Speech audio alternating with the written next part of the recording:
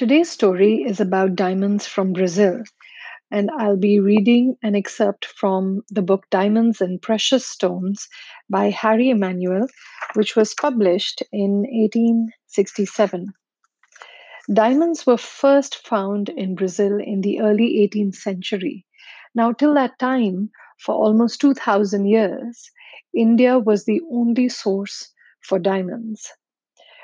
They were found in Brazil when searching for gold, but their true nature was unsuspected, and they were thrown away or used as counters for card players. Bernardo Fonseca Lobo, who had seen rough diamonds in a previous visit to the East Indies, first discovered their true nature and value. He brought some to Lisbon and established their identity as diamonds. The European traders who had never seen or dreamt of any other but the Indian diamond, and who feared that if an infinite number were thrown on the market by this discovery of new mines, their stocks would thus be depreciated and perhaps even become valueless.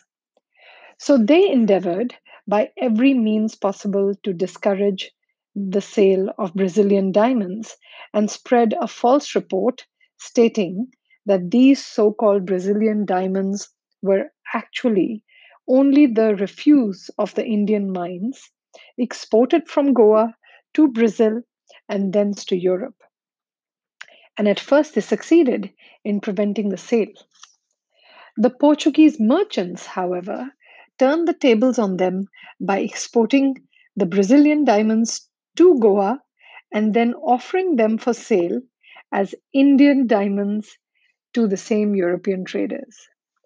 I find the story fascinating because there are so many accounts of similar nature, not just for diamonds, but also for emeralds and rubies. Particularly, Panjshir emeralds from Afghanistan have long been sold as Colombian emeralds in the market.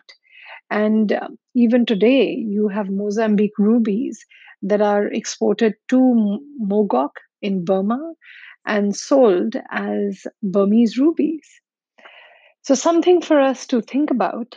And thank you for joining me today. Come back next week for another gem story.